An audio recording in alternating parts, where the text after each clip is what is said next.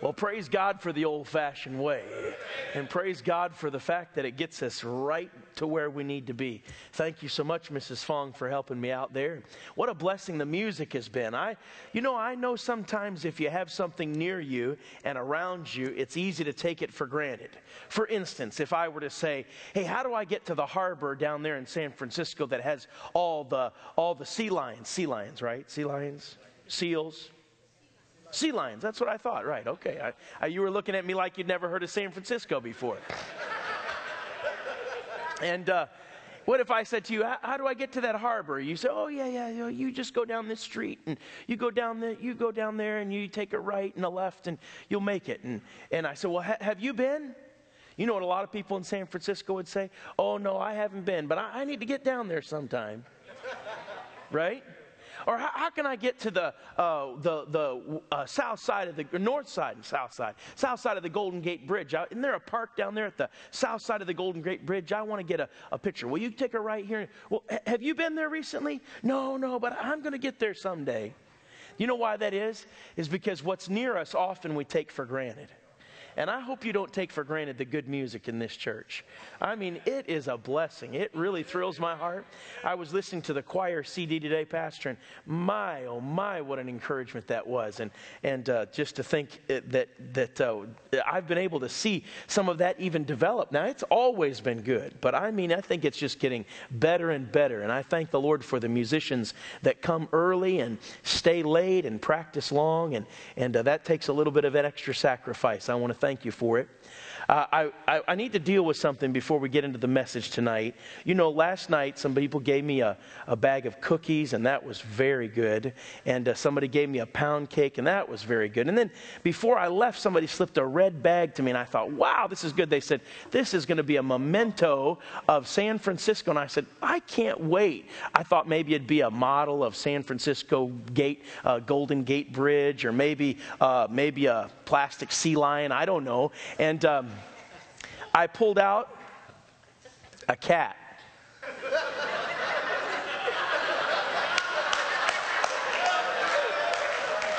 You know, that thing was looking at me all night long.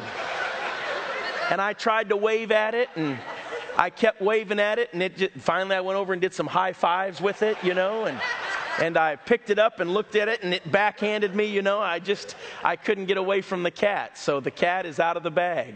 So whoever lays up late at night, thinks of sadistic gifts to give to the preacher, you've accomplished it. That's great. I'm going to cherish that forever. And I'm sure my boys are going to love to see the cat. That's fantastic. I had a good day today. I hope you had a good day. You know, it's a blessing to be with God's people, isn't it? And we had a great time with the men this morning, just around the Word of God and giving them some truths of Scripture. That was a blessing. And then tonight, Brother Anthony came and picked me up, and we had a great trip here. He was chasing people down, trying to run them over and give them the gospel, literally. So I hope that if Anthony ever comes and picks you up, you'll be buckled. Make sure you get your seatbelt buckled. We were, hey, pastor's all about witnessing. So I guess that's one way to put the fear of God in people around here. I said, Brother Anthony, it's a good thing you didn't have the Heritage Baptist Church sticker on that sign. You better run that guy over. And we would have been in jail. I'd have had to call pastor from jail and tell him it was his job to preach tonight. But thank the Lord for it. Take your Bible tonight and turn with me, if you would, to 2 Chronicles and stand out of respect for God's Word as we get into the Scripture. 2 Chronicles chapter 24 in the Bible. I just met Bob Crichton, who pastored for several years up in the northern part of the New England area, Connecticut. I don't know if Pastor knows him, but he is a fine man. And he was leading in the evangelistic efforts that we had in Rhode Island this last October, November. He would give the daily challenge at 1 after we'd eaten, and we'd go out soul winning after that. And he told about how he had gone down to Lester Roloff's home years ago, and he got down there, and Brother Roloff had encouraged him to get one of the men in his church down there to the home in Corpus Christi, Texas, and he got him down there, and he got him on the island, a little island off there, off into the Gulf. And he said that they were walking around the home, and he was getting a tour. And he came on the beach. That's where they land their airplanes, on the beach. And he said he noticed down at the end of the beach, there was an airplane that was wrecked. And he said to the assistant, he said, "Hey, brother," he said, what's that airplane down there? It's wrecked. He said, Brother Roloff wanted us to go get some criminal or some guy that either had to choose between the Roloff home or jail. And he was a piece of work. And Brother Roloff was all fired up and all exercised. And he said, "You go get that man. He's a blasphemer and a sinner, and he needs to get in this home and get under the Word of God. You go get him." And they said, "Well, Brother Roloff, you told us, remember, you told us we got to get all these vegetables." And he'd have crates of vegetables and pack them in the plane. And he said, "Well, you go get that too." He said, "Yeah, but Brother Roloff," he said, "if we get that," he said, "we're not going to have room for this guy and the crates, and the plane's going to be overweight, and it's going to be dangerous to fly." He said, "No, you just go down there and get it. It'll be just fine." And so they went and got this guy, and as they got him to the plane, they said, "Now, you need the Lord." "I don't want the Lord. I don't need God. I'm fine just the way I am." He was cursing and swearing and blaspheming. They said, "Okay, all right." So they got him in the back of the little Cessna plane, and they crowd all these crates of vegetables and all the stuff that the home's going to need around him. And they said, "Well, Brother Roloff said to do it, so I guess we got to do it." And they revved the engines up, and they put the gas all the way pedal to the metal, and just at the last minute they pulled the lever and pulled the throttle. Man, that plane went kind of putzing down the airport, just barely lifting off, and he got it up, just barely lifted off, and went nosedive right into the beach. And all those crates of vegetables came slamming down around this blaspheming criminal, and they all climb out just dazed, and they get him out, and he said, "Hey, what's a guy got to do to get saved around here?" So, there's a lot of ways to get people to come to Jesus. So I'm glad Brother Anthony gave us a new insight on some soul winning methods tonight. 2 Chronicles chapter 24. 2 Chronicles 24. I draw your attention to what the Bible says. In verse number 15, "But Jehoiada waxed old and was full of days when he died, and 130 years old was he when he died. And they buried him in the city of David among the kings, because he had done good in Israel, both toward God and toward his house. Now after the death of Jehoiada came the princes of Judah, and made obeisance to the king. Then the king hearkened unto them." Father, speak to our hearts tonight.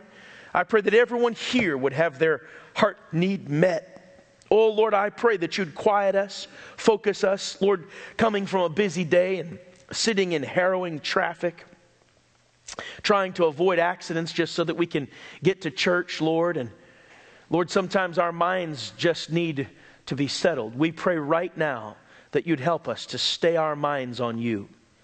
Give us a peace that passes all understanding, so that we can hear and heed the word that you give us tonight. Lord, you have something for everyone here.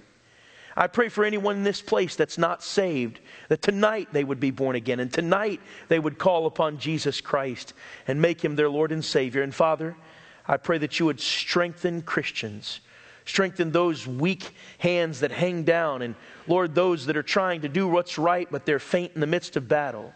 Strengthen us to do and be what we ought to do and be. And we'll thank you because we ask this in Jesus' precious name. Amen. You may be seated. He was a dear friend of mine. He was a few years older than I, just a few years older. We spent a lot of time together when I was growing up, going hunting and camping up in the north woods of Minnesota. He and his brother had probably one of the greatest influences of anyone in my life. He was a friend when I needed it, and I'm so thankful that I could call him my friend. He went off, trained for ministry, came back, took a church, pastored it for several years. He led the church to move to one building and get their own permanent location. They went to another building, and it was a step up. Then they merged churches. He was enjoying a fruitful ministry, it seemed. I'd preached for him just months before. I talked to him on the phone in October. That was our last conversation. In the month of February, he took his life. I was preaching in North Carolina when I heard the news. I sensed from another friend, a mutual friend, that something was wrong, and I didn't know what or the circumstances. When I called him, he was in such despair. He said, "This is the worst day of my life, Dwight." I said, What's going on? And he told me that our mutual friend had died. He drifted. He'd gotten away from the Lord. He was in ministry. He was serving God. He was proclaiming the truth while getting away from the Lord.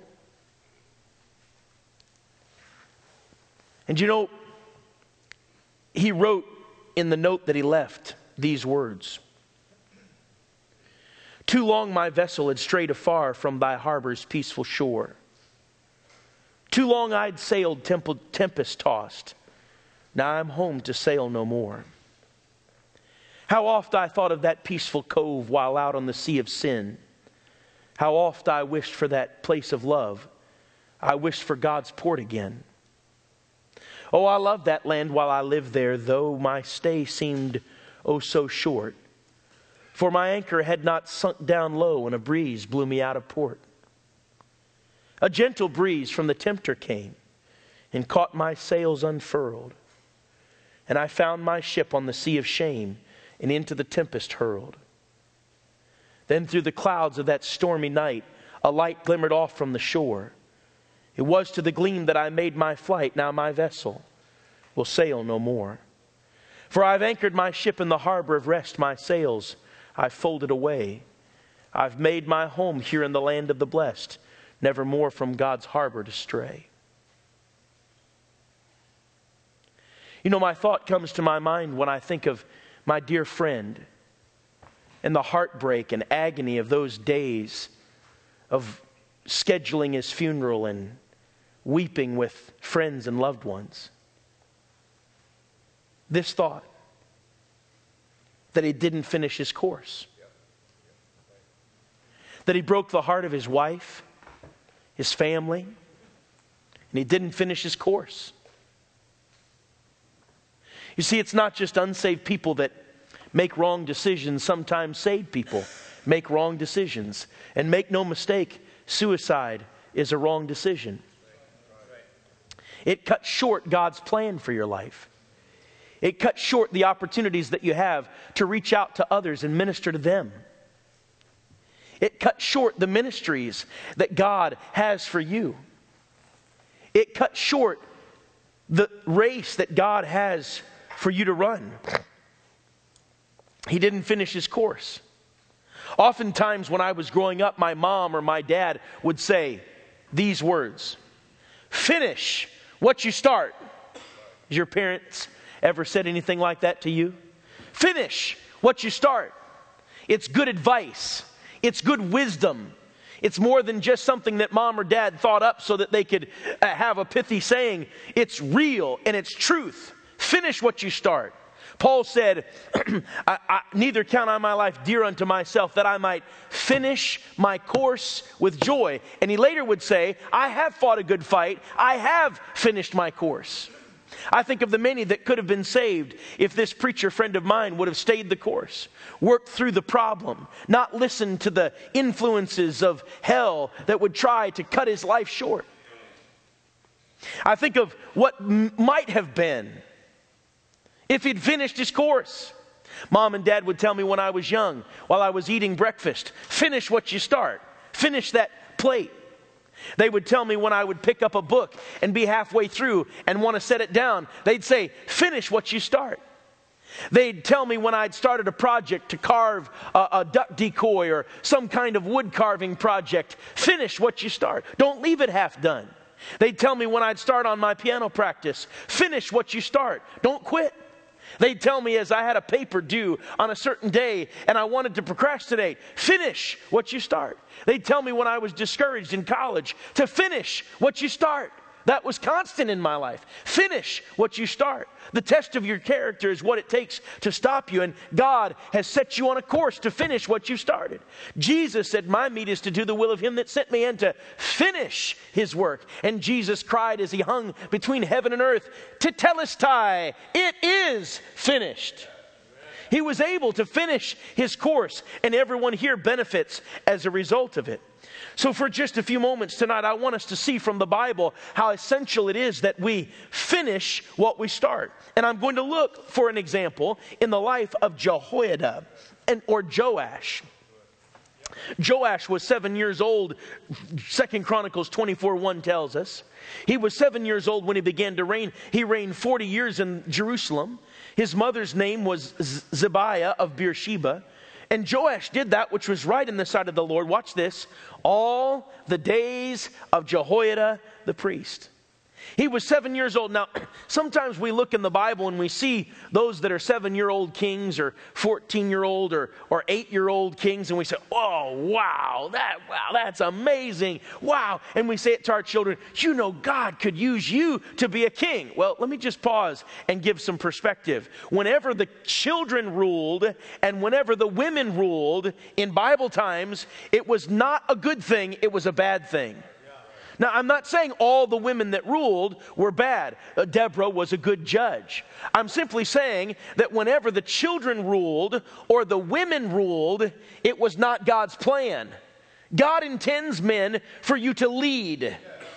He intends for you to step up to the plate, to put your man pants on, to get up and get the job done, and to lead. And there's a lot of people that are depending upon you to do just that. It is God's will that the men lead. So whenever the women were leading or the children were leading, it was because of God's judgment or it was precipitating God's judgment. And so Joash was 7 years old. He comes to reign while Athaliah, the wicked queen, had ruled in Jerusalem. It was a bad day. He began to reign in Jerusalem when he was 7 years old. Thank God somebody gave him guidance, and that somebody was Jehoiada. Thank God for Jehoiada. Jehoiada had decided that he would call for the Levites to come in, and they would bring Athaliah in, just as Joash was going to be crowned. And if anybody withstood it, they would be taken out and killed. And Joash was crowned, and Athaliah cried, treason, treason, and they took her out and put her in her place. And Joash did what was right. Thank the Lord that he did what was right. The Bible says in verse number 11 that Joash had a desire and a burden to have an offering. So he raised money for an offering, and he set up a little case or a chest for the offering to be there. And people brought money day after day. It was a burden on his heart. Verse number 4, it came to pass after this that Joash was minded to repair the house of the Lord. And he gathered together the priests and the Levites and said to them, go out unto the cities of Judah and gather of all Israel money to repair the house of your God from year to year. See that ye hasten the matter. Howbeit the Levites hastened it not. And the king called for Jehoiada the chief and said unto him, why hast thou not required of the Levites to bring in out of Judah and out of Jerusalem the collection according to the commandment of Moses, the servant of the Lord, and of the congregation of Israel, for the tabernacle of witness? For the sons of Athaliah, that wicked woman, had broken up the house of God, and also all the dedicated things of the house of the Lord did they bestow upon Baalim. So this was a good king. Joash was a good king. He might have even been Baptist because he was leading and taking an offering. I mean, he knew how to raise some money, and he got some money raised, and it was a good thing, and it was to honor and to glorify the Lord Jesus Christ. So God was doing something special and something powerful. And now in this passage of Scripture, Joash is leading in the repair of the temple of the Lord. But when Jehoiada came to die, he was 130 years old when he died. I hope I live to be 130 years. Man, that'd be awesome. The only thing better than that would to go up in the rapture. That'd be the only thing better than that. I mean, I hope I'm 130 and Brother Fong is 150 and we're walking around the streets of San Leandro trying to get people saved. I mean, I hope that. Don't you? I hope that. That's exciting. I hope that I'm 130 and Anthony's 120 and we're driving people down and trying to get them saved. I hope that we do that. Hey, here he is 130 and he was a godly man. Jehoiada was a man of weight and character. He was a man of substance. Thank God for Jehoiada. But you know, Joash took a turn after Jehoiada died. Let's look at it, verse number 16 or 17. Now, after the death of Jehoiada came the princes of Judah and made obeisance to the king. Then the king hearkened unto them. I want us to notice 4 simple points tonight. Number 1, I want us to see the sinful drift. The sinful drift. The last time I was here, I began to think about this matter of drift and how easy it is to drift away from God. Now, if you've never been saved, you're not with God right now. I mean, you might be religious and moral, and I respect all that. I'm not trying to undermine or dishonor any of that. But if you've never been saved, you need to be saved tonight. You're not in a drift. You're in a fast current that is taking you straight towards hell and far away from God. And that's just a simple fact that everyone that's lost needs to be born again. But if you're saved, you better anchor your soul to the haven of rest. You better anchor your soul to the Word of God. You better anchor your soul to the Lord. He was anchored to Jehoiada, but ultimately not to Jehovah. Your true character and godliness are revealed when those about you and those ahead of you and those above you fade away, pass away, or slip away.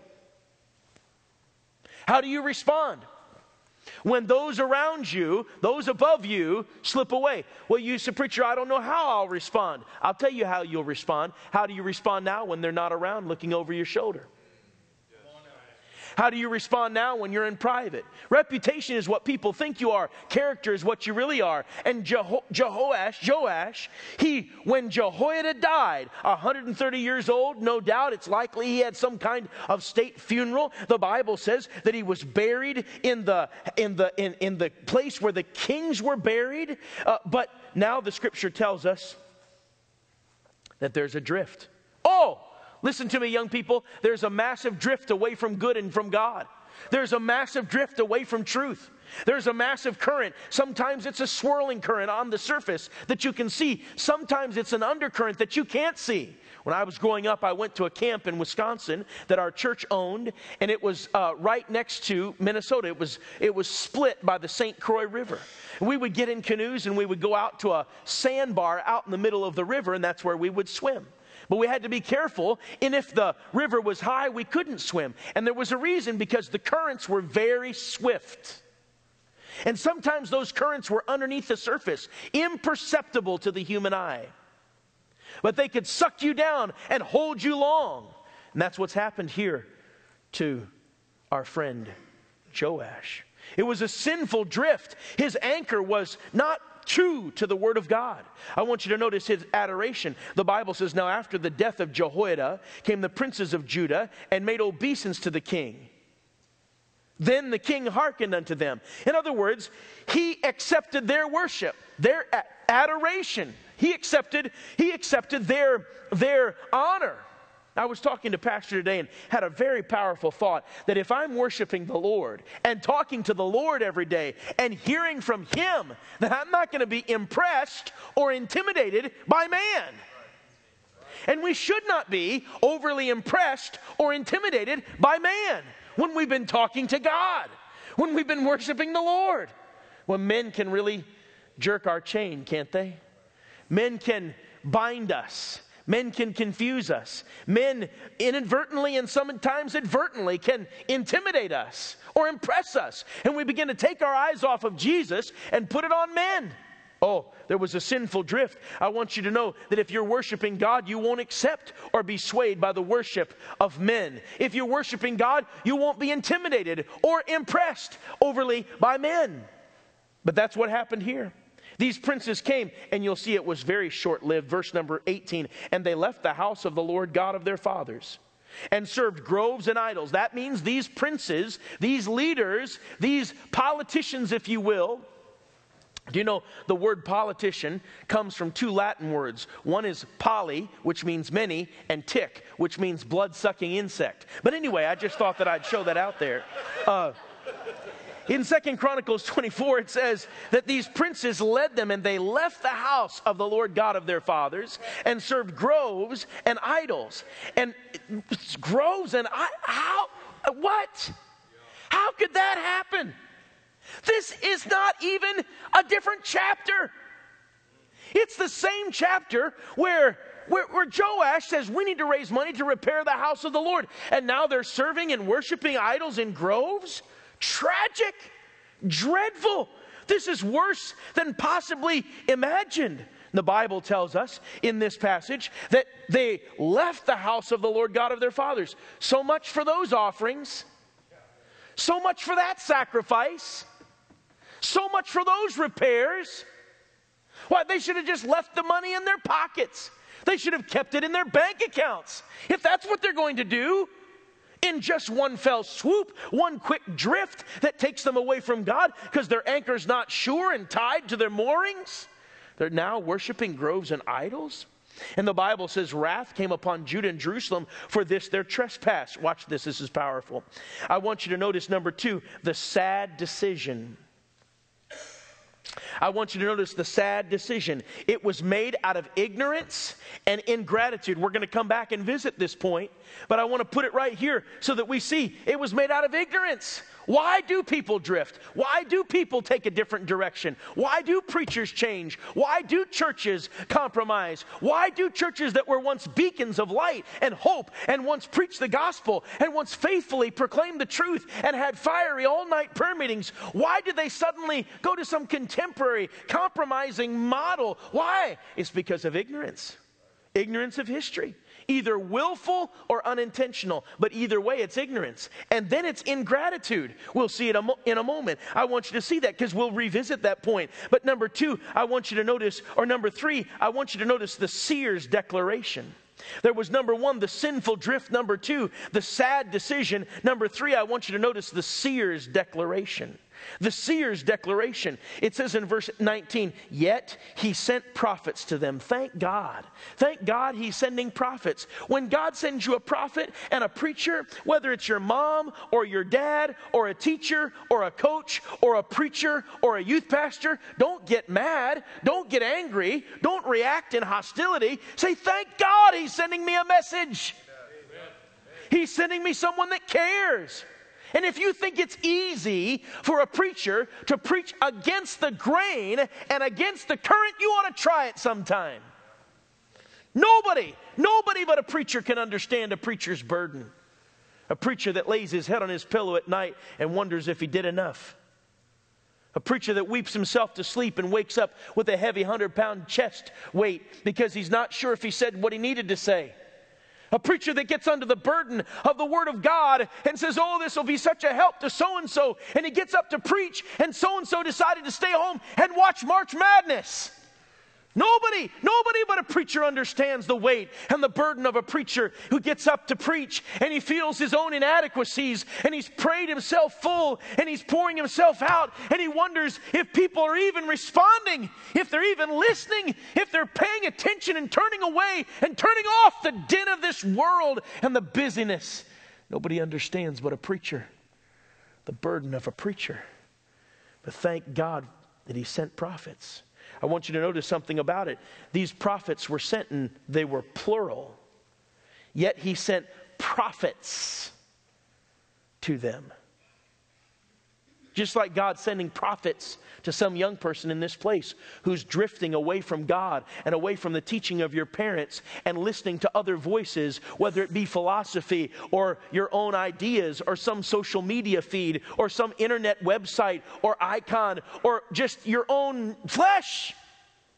God sends prophets again and again. They were plural. I want you to notice number 2, it was powerful. Look at this. This is so good.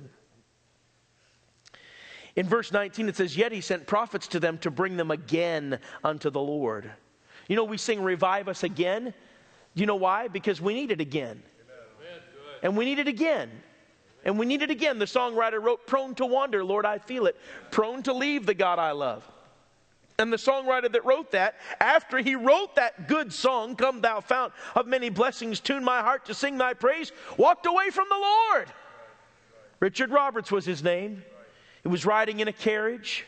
He was on his way, his way with another lady. He didn't even want to disturb her, but she said, no, you can ride in here. As they're riding along, she's humming the tune to the song he wrote. He said, ma'am, do you know what you're singing? Yes. She said, come thou fount of every blessing, tune my heart to sing thy praise. He said, ma'am, do you know who I am? She said, well, no, sir. How would I know that? He said, I'm Richard Roberts, the author of that song. And now look at me. I've dissipated my life with drink. She said, the streams of mercy are never ceasing. You can come back to God. They sent the prophets to him so that they would bring them again. Revive us again and again and again and again when we wander. To bring them again. Wow. Unto the Lord, and they testified against them. Wow. This was powerful. Again, if you think it's easy to testify against the grain of the world and against the majority and against the thoughts that have been put in people's minds throughout the week of humanism and self-will and self-value outside the Word of God, you've got another thing coming. It was powerful. Watch, it was personal. Look at verse number 19. It says, but they would not give ear. And the Spirit of God came upon Zechariah, the son of Jehoiada, the priest, who stood above the people, and said unto them, thus saith God, why transgress ye the commandments of the Lord, that ye cannot prosper?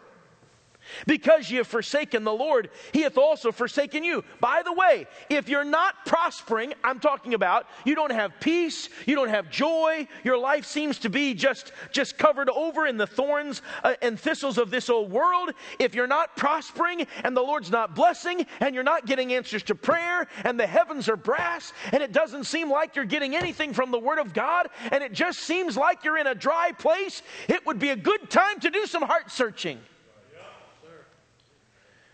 And now Zechariah says, why transgress ye the commandments of the Lord, that ye cannot prosper? Now, I want you to think with me.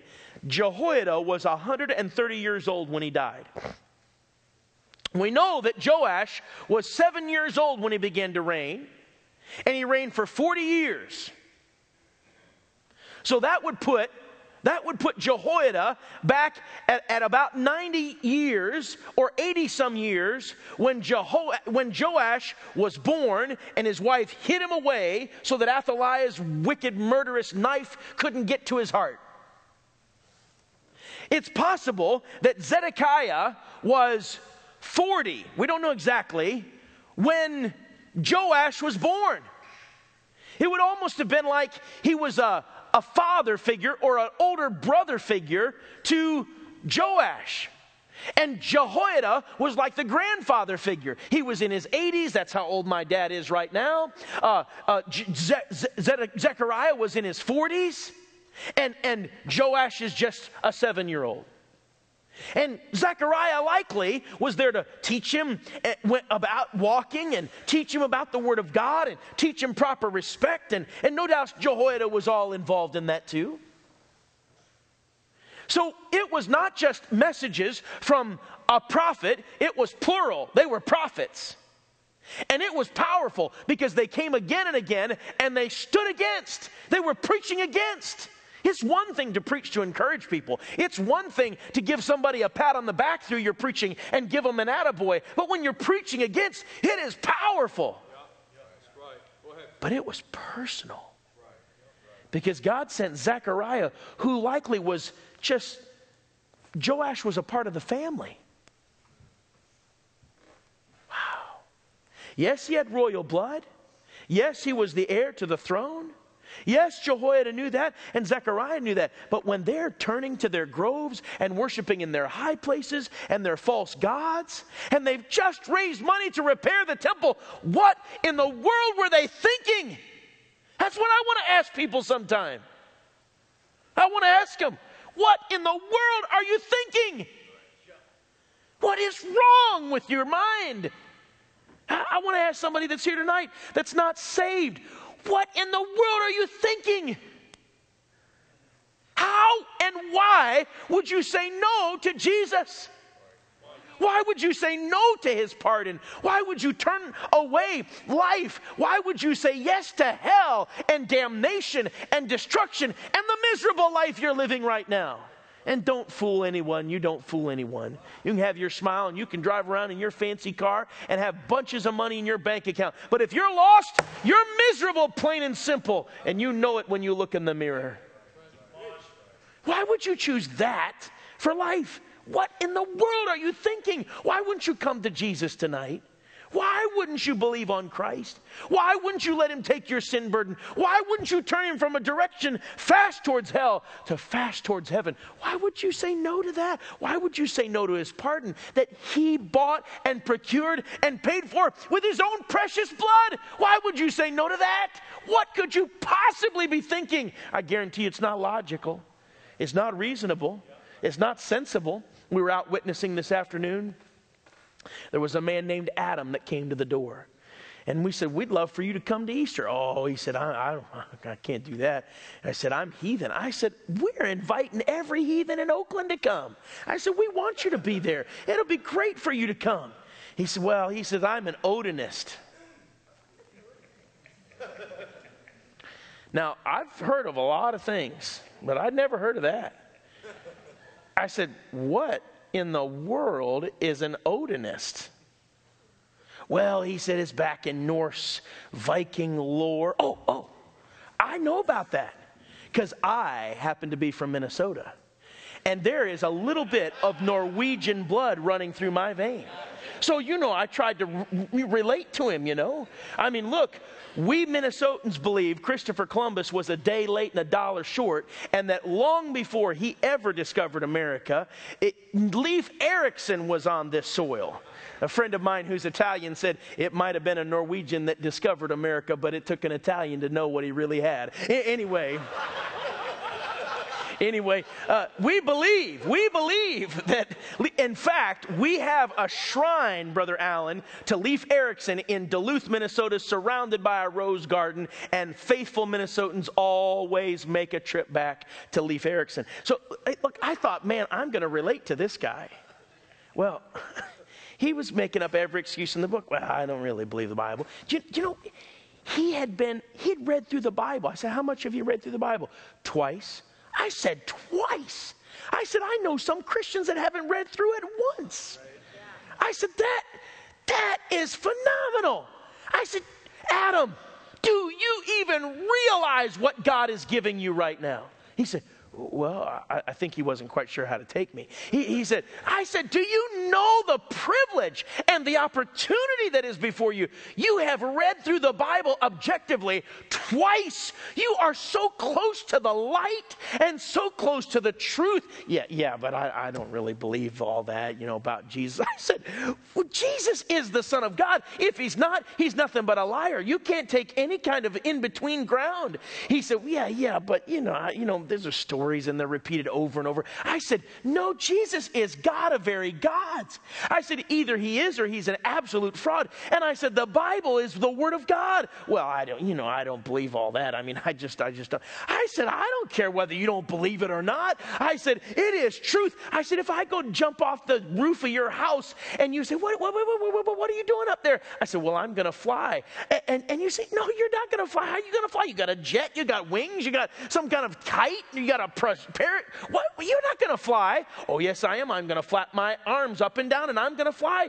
I said, Adam, the laws of gravity scream that I'm not going up, I'm going down. And it doesn't matter whether I believe I'm going up or not. I said, it doesn't matter whether you believe in God or whether you believe in Jesus or you believe in the Bible. I said, it is truth whether you admit it or not. I said, and you are so close to being saved. All you need to do is go back to the Scripture and read the Scripture and believe the God of the Scripture. You could do that right now.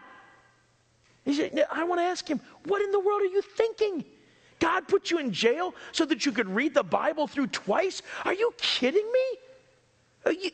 You're not receiving the God of the Bible? And what could Joash possibly be thinking? That's what Zechariah is saying. Why are you worshiping these false gods? You can't prosper. There's no forward motion, no upward, onward. You will not prosper because you've forsaken the Lord. He hath also forsaken you.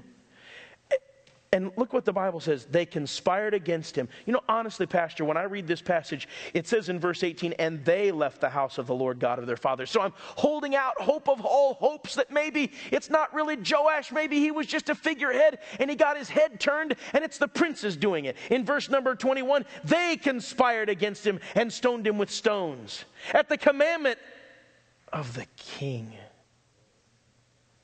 So they includes the king. Oh, how quickly we'll go away from God, and oh, how far we'll go away from God when we won't take His word seriously. The commandment of the king was what caused Zechariah to be stoned in the court of the house of the Lord. They didn't have enough decency to take him out to the city dump. They didn't have enough decency to take him out to the city streets. They did it with all disrespect right in the house of the Lord. Thus Joash the king remembered not the kindness which Jehoiada his father had done to him, but slew his son. There's that ignorance again. Sad decision, isn't it? Slew his son, and when he died, he said, that's Zechariah speaking, the Lord look upon it and require it. It was ignorance and ingratitude, the height of it. Whew. Wow. And it came to pass at the end of the year, watch this now, I want you to see it, that the host of Syria came up against him. And they came to Judah and Jerusalem. Remember, we've been here before, an outside nation. In fact, Syria being used by God to come and punish a nation that has turned to idolatry. And they destroyed all the princes of the people from among the people. Number 4, and finally I want you to notice the sure defeat. First, there was the sinful drift. Doesn't seem like a big deal. It's just a current. It's just a little bit of a drift. I mean, there's the shore. How far can we go away from the shore? I mean, what's the worst that can happen? Well, we're about to see it. Then there was the sad decision to do away from the Word of God. And the seer's declaration, it was plural, it was powerful, it was personal. And they continued on with their sad decision. So now the sure defeat comes. First of all, the pagans were victorious. Hey, ma'am, is that what you want? You want bitterness to creep into your life? You want idolatry to seep into your life? You want your way and your stubborn will to be the thing that rules on the throne of your life? Is that what you want, so that the pagans are victorious? Destroy your home? Sir, is that what you want? The pagans to be victorious? The princes were vanquished. Look at what it says in verse number 24. It says, For the army of the Syrians came with a small company of men, and the Lord delivered a very great host into their hand, because they had forsaken the Lord God of their fathers. So they executed judgment against Joash. Look at the end of verse 23. It says, they came to Judah and Jerusalem and destroyed all the princes of the people from among the people, and sent all the spoil of them unto the king of Damascus. Hey, look up at me right now. The princes that came with their agenda to the king and bowed down to him and made obeisance to him in verse 17 didn't even get to enjoy it for 10 verses. A few years ago, when the wicked decision came from the Supreme Court to make the lesbian and gay and bisexual and transgender lifestyle a good thing and okay and legalized. By the way, you can legalize sin, but it still doesn't make it right. When they made that decision, I said they better enjoy it while they can, because they'll have all eternity to think about it. And that's true with any sin. That's not just true with that sin. The princes were vanquished. The potentate, the king, was violated. You say, well, how so? Quickly look at it. It says, verse number 25. It says in verse 25, when they were departed from him, for they left him in great diseases. I'd like some deep theologian to tell me what that means. What does it mean that they left King Joash in great diseases? Maybe chemical warfare and biological warfare isn't such a modern idea.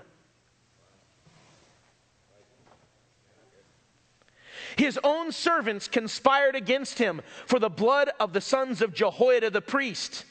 Why? Because he'd killed the prophets. Killed Zechariah. And slew him on his bed. And he died. And they buried him in the city of David. But they buried him not in the sepulchres of the kings. Watch this. There's diseases. Conspiracy by women. He was slain on his bed. And he wasn't even buried with the kings. And by the way, it was Joash who set out the decree to stone the preacher. You hear me with your ears wide open and the volume turned way up. I thank God for the respect that is shown to the preacher around here. But in every place that I've preached in this country, I'm speaking about statewide, region-wide, there have been people in the pew or people planted there by the devil that have had one thing in mind. They're going to stone the preacher. They might starve him out. They might sit there with their arms folded and say, we're not going to listen to what the preacher has to say. What does he know? He doesn't even have an accredited degree. They turn rumors. I know of a preacher, a friend of mine right now in Ohio, that took a church and his wife was above board and impeccable in her testimony. When she took a job at the bank, she said, I don't want to see any of the members of the church's funds and bank accounts. It's none of my business, and it would breach ethics. And some of the people said a rumor about her that she was stealing money from their accounts and stealing money from church, and her testimony lived down their false accusations. They started a false rumor about his son, that he was a shaved head neo-Nazi. They started rumors about his daughter, that she was drunk when in fact she had seen the deacon's daughter drink. What is that? It is a will to stone the preacher. If we can't respond rightly to his message, we'll just kill the messenger. And it's wicked as hell. And you mark it down, the people involved won't get away with it. So here comes Joash.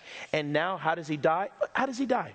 In bed. You know what somebody has to do? All they have to do is come while he's covered up with diseases and take a pillow and go. What a shame. What an embarrassment. What a tragedy.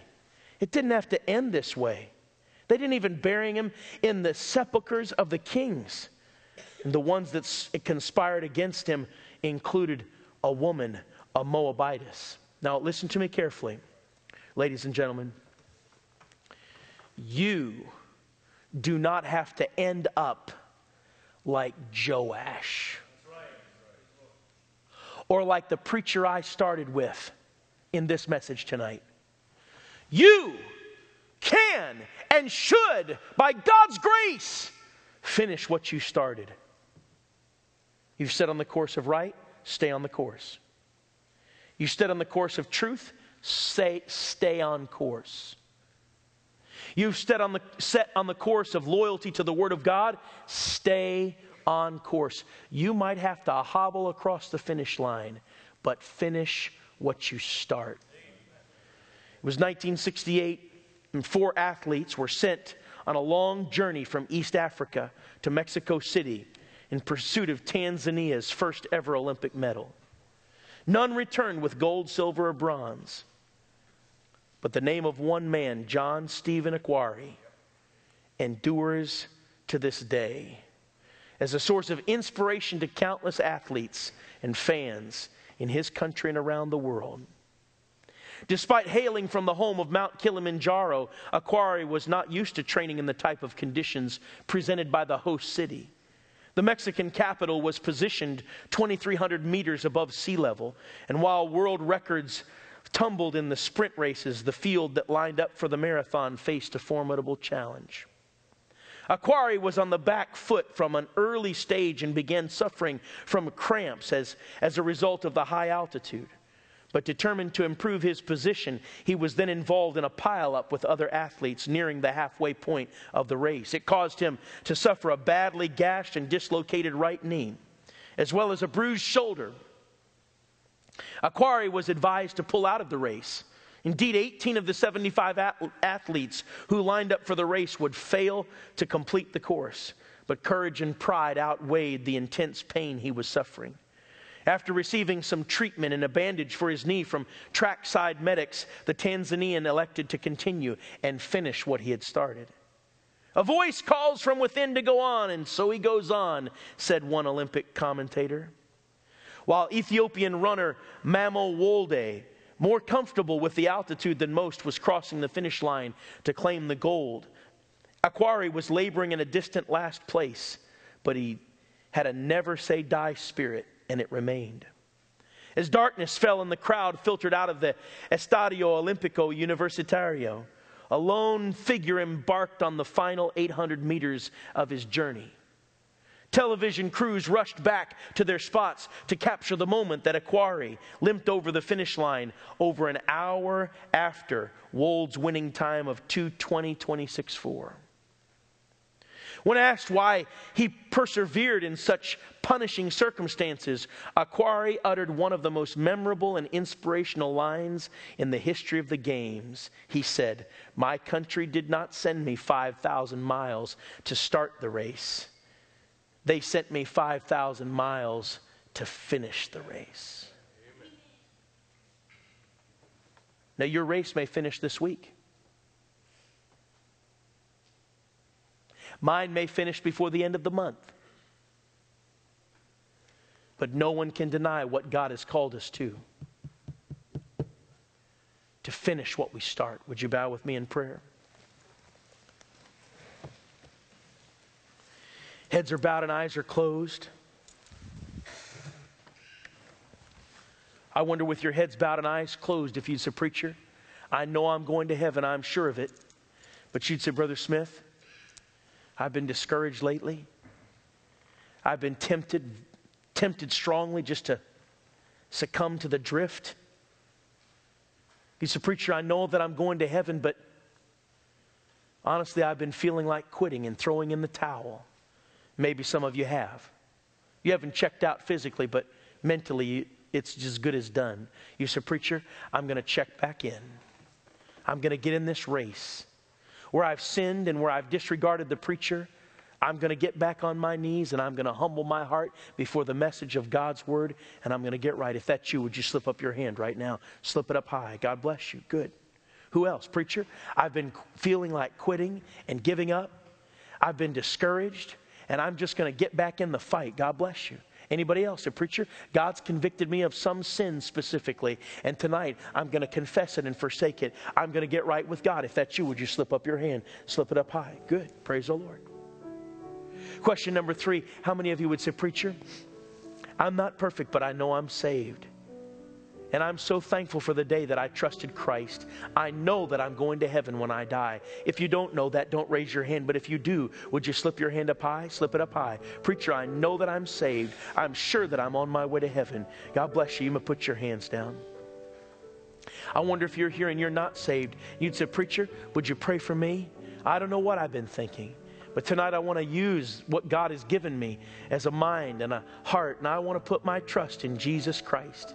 I want to believe on Him tonight." If that's you, would you slip up your hand? Is there anyone here like that? "Preacher, please pray for me. I couldn't raise my hand just now. I need to be saved and I want to be saved." Is there anyone at all? Just slip up your hand. I'll see it. In a moment, I'll remember you in prayer. Anyone? Let's stand with our heads bowed and our eyes closed. Everyone standing. Father, thank you for this truth. Thank you even for the demise of Joash, so that we can see that it's completely unnecessary for us to quit, for us to drift. Lord, I think about Joash and I think it was completely solvable and it was completely avoidable. Lord, I pray that this church would finish what it started, that they would set their eyes on eternity and they never take their eyes off of it. I pray that families would finish what they've started, and marriages in this place would finish what they've started. I pray that Christians would finish what they've started and not get discouraged and not keep their eyes on the results, but fix their eyes on the prize. Lord, help us to finish what we start. I pray in Jesus' name.